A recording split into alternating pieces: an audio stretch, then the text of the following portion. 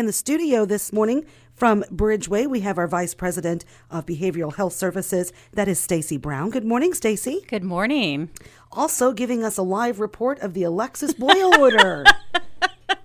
Oh, yes. So we had no water starting yesterday afternoon. I'm not sure when it got back on, but I was able to take a shower this morning. So, yeah. So now we have a boil order for at least 48 hours. And that's due to a water main break. Yes. Oh, these things happen. Definitely live reporting. Well, what we do know is we have a boil order until further notice. Further notice. What we know is they have to send samples, though, even after the water main is fixed, so at least up to 48 hours. Right. We'll let you know as soon as it's lifted. Big news in Alexis. I know. No, on a serious note, coming up, you will be having your Discover Wellness Summit. Yes, on Friday, September 24th at Carl Sandburg College. We were unable to have it last year. It's usually held in April, so we pushed it to September.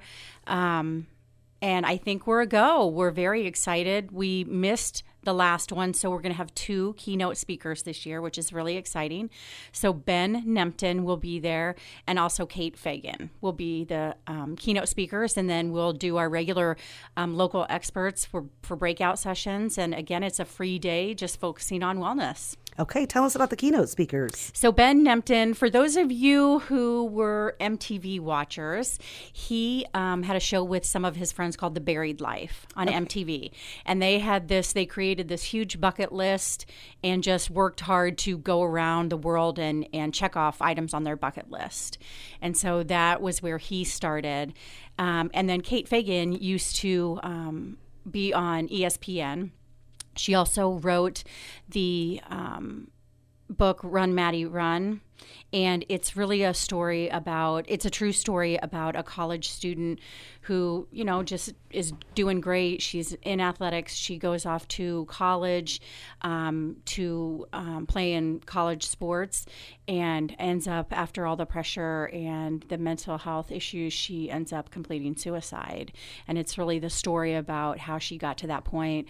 And Kate really talks about how stressful it is in that time of life and transitioning to college and what it's like for student athletes. And she's just a phenomenal speaker and really has a great pulse on what it's like during that age for kids and how stressful it can be.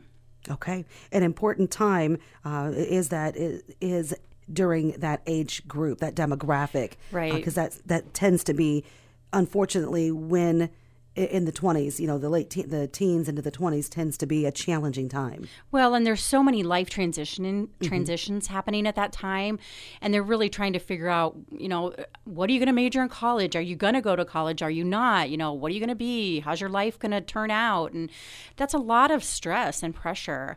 It's hard even now to be a youth today than it was, when I was growing up. Things are so much more stressful. There's so many more things that you have to deal with as a youth today than we really ever did. And the breakout of social media and how things are so in your face all the time. It's a really difficult time in the life of a teen, and then transitioning out to being on your own and being independent and what that's like. And so it just brings a lot of stressors. So that's coming up on September 24th. That's a Friday. Yep. And that's at Carl Sandburg College? It is. It's an all-day event, and we're just starting to get it out on our website. There's a QR code. It's so easy to access, and all you got to do is scan it and get registered. And like I said, it's free for anyone. Okay. Terrific. I'm glad you're having this program in September. And you also have a candlelight vigil that's near and dear to everyone's heart. Yes, on August 31st. In the evening, we're doing a candlelight vigil on the square in Galesburg because it's National Overdose Awareness Day. So I think that we're starting to get to a point where everybody has some connection to somebody who has a substance use issue, whether it's in their family, it's their friends, people they work with. And the day is really to recognize the importance of understanding overdose, and also, though, that people can recover from substance use issues. And I think we miss that a lot of times. People can really move past it and get into recovery and live the life that they want to. rally and champion those around you that are struggling. Absolutely. We've got to champion them to get the help that they need and recognize that they want and need that help too. Right. Create the need or want. Right. And it really is a disease, and I think we need to understand that better and start talking about it. I think too often we just sweep it under the rug. Nobody wants to talk about it, but it is important to address. Okay, so Discover Wellness Summit, September 24th. The Candlelight Vigil is August 31st. Both events in Galesburg and free for anyone to attend. Absolutely. And you can register for the summit with the QR code right on your website. Actually, the best way to do it is go onto Facebook. Oh, okay. And we'll have the QR code there. We'll have a bunch of different ways for you to get to it. So we'll be putting out posters. We've got cards you can use. So we'll get it out there to everyone. Okay. Is there any way to do it without being on social media? Yes. If you honestly just call us at the office Okay. and say you want to register, because I know some people don't and they don't understand the whole QR code thing. If you give us a call, we can get you registered. Well, we're hearing more and more, Stacy, about people through this pandemic and post the election have gotten off of social media to improve their mental health. We're hearing and seeing that more and more each day, especially with the age group over 35. Yeah, and I've heard a lot of my friends also talk about how they're taking a break and they just need to get away from it for a while, which I completely understand. I've considered it myself too. It's hard, and when you're constantly being bombarded with all these different stories, you're trying to figure out what's true and what's not, and you're just trying to move forward. It can be very stressful. And readjusting after the pandemic, that's what you guys are dealing with and working with your clients. Anxiety, uncertainty, and depression were the Right. top three that you named were the most common mental health concerns right now. People are really just trying to figure out their way again. Are they going back to work? Kids are going back to school. What is that going to look like? Do I have to wear a mask? Do I not wear a mask? And really kind of struggling to readjust after, a year and a half where things were incredibly different than we're used to.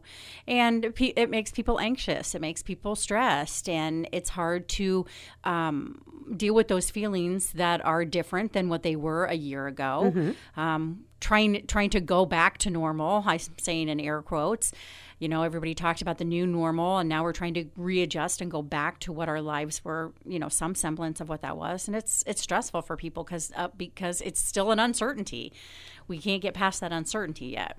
Well, and you mix in a huge jump in technology mm-hmm. in the last 5 years, 2 years, 3 years.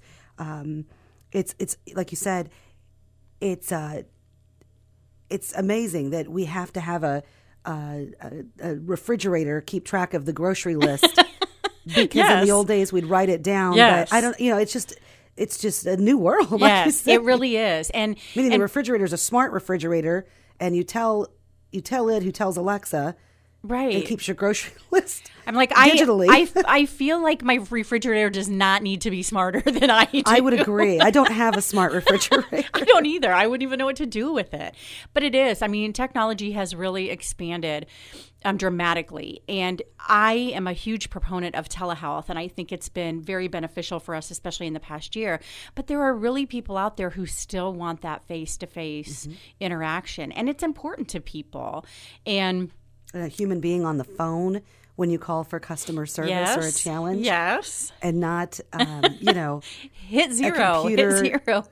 Computer-generated voice. Right. And so people do like that interaction. And we've really seen that since we've been able to have people back into the clinics, that they want to come back. They want to see people in person. Okay. And you do have openings right now. Tell us about those in case someone is listening or perhaps knows someone getting a degree Absolutely. right now. We do have therapists open, so master's level folks who have their degree in either counseling or social work or one of the related fields. Also openings in crisis work. We always have openings in our residential settings. Just really, this is one of the first times, and I know that every employer is struggling with this, is that we're hiring, people are coming back to work, and so we're ready to get people back into the workforce and really helping other people. Okay. Is there anything else you want our audience to be aware of or know on behalf of Bridgeway? Just to continue to work really hard on self-care. It's been a rough year and a half for everyone, and so don't be afraid to ask questions, and don't be afraid to make sure that people are taking care of themselves, and ask people if they're okay, and it's okay to seek help. So reach out to anyone. And there's somebody there to help you, and we're going to make sure that you get the help that you need. But it's a hard time, and people need to ask for help when they need it. What's your phone number, or how do people get a hold of someone at Bridgeway? Absolutely. It's 309-344-2323. Okay. Thank you very much, Stacy. Keep up the good work, and we'll talk to you again soon. Thank you. Stacy Brown with us, Vice President with Behavioral Health Services at Bridgeway on 1330 WRAM and FM 94.1.